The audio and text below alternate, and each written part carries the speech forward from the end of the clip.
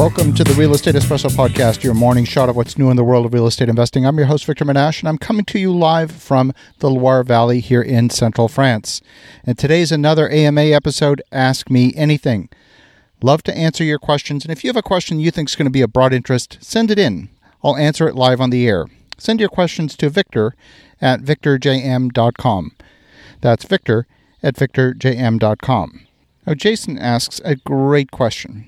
He says, I've been wondering more about your transition from corporate employee to real estate investor. Did you begin collecting passive income on the side while still earning a paycheck and leave corporate work once your passive income was sufficient? Or did you have enough saved to live on for a few years while you began transitioning from employee paycheck to a passive income from real estate investments? Well, Jason, this is a great question. If I was to do it again, and there are definitely some things I would do differently. I had purchased 7 properties before I quit my job. I had saved up several $100,000s to provide a financial runway. I was pretty comfortable earning a high 6-figure salary, and we had adjusted our lifestyle accordingly to spend every single bit of that higher income. My wife had just finished going back to school and was 2 years into her new career. We had 5 children in high school and entering university. We were traveling frequently, and we moved into a new 6-bedroom house only 4 years earlier. You're getting the idea. I went from earning well to zero. I hoped we had enough financial runway to make the transition, and honestly, we waited way too long to cut our expenses to match our affordability. My wife even cashed out some of her retirement savings to help fund the transition. So here's what I learned. Number 1, I wasted a lot of time working on small single-family home projects with thin profit margins. Number 2, I wasted a lot of time being partnered with the wrong people.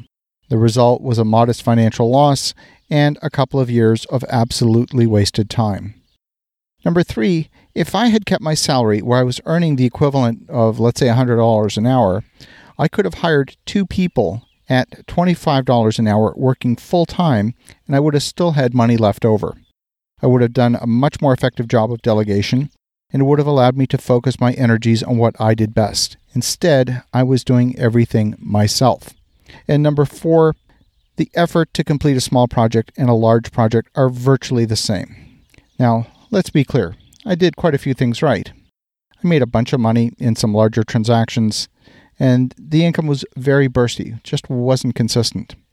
So in order to bring more consistency to my income, I started doing some consulting work. That consulting brought more regular income and still left enough time for me to focus the majority of my energies on developing my career as an investor and as a developer. Even today, I do a small amount of consulting. I'm not actively looking for consulting clients, and without exception, they all seek me out. In some cases, they're looking for help with a development project, perhaps negotiating a business purchase.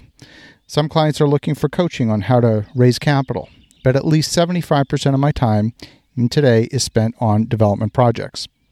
My number 1 advice to someone contemplating a career change into real estate is to plan a much longer financial runway than you think you need. Don't quit your job too soon. I repeat, don't quit your job too soon. If you have a decent salary, hire someone part-time or maybe even full-time with a portion of your salary. Now, you're going to still be financially ahead if you do that. When you hire, transition your current employment status from full-time employee to maybe a consulting engagement with your current employer so that the income comes to you into a company and not in your name personally. Then the salaries paid by the company become deductible expenses. And some of the money you'll be paying out as income tax will help fund that new employee's salary. And the thing to remember is that money comes to you in one of 3 ways. It comes as earned income, that's trading time for dollars. Residual income, that's money thrown off by the business and what often people call passive income, maybe income from a rental property. And number 3, capital gains. Now, most of the wealth in the world has been created by some combination of residual income and capital gains. Residual income, if you're investing in income property, requires you to accumulate a lot of doors, especially if those units are leveraged. If you're leveraged, the amount of cash flow at the end of the day is very modest per unit, so you need a lot of doors, and that's why you need to work on large projects. Going after this with single-family homes is a get-rich-slow scheme. You definitely want a much more scalable business, and you want to start with bigger transactions sooner. Love the question. Keep them coming. Send your questions in to Victor at victorjm.com. Happy to answer them. In the meantime, have a spectacular day, and thank you, Jason, for a great question. Make some great things happen, and we'll talk to you again tomorrow.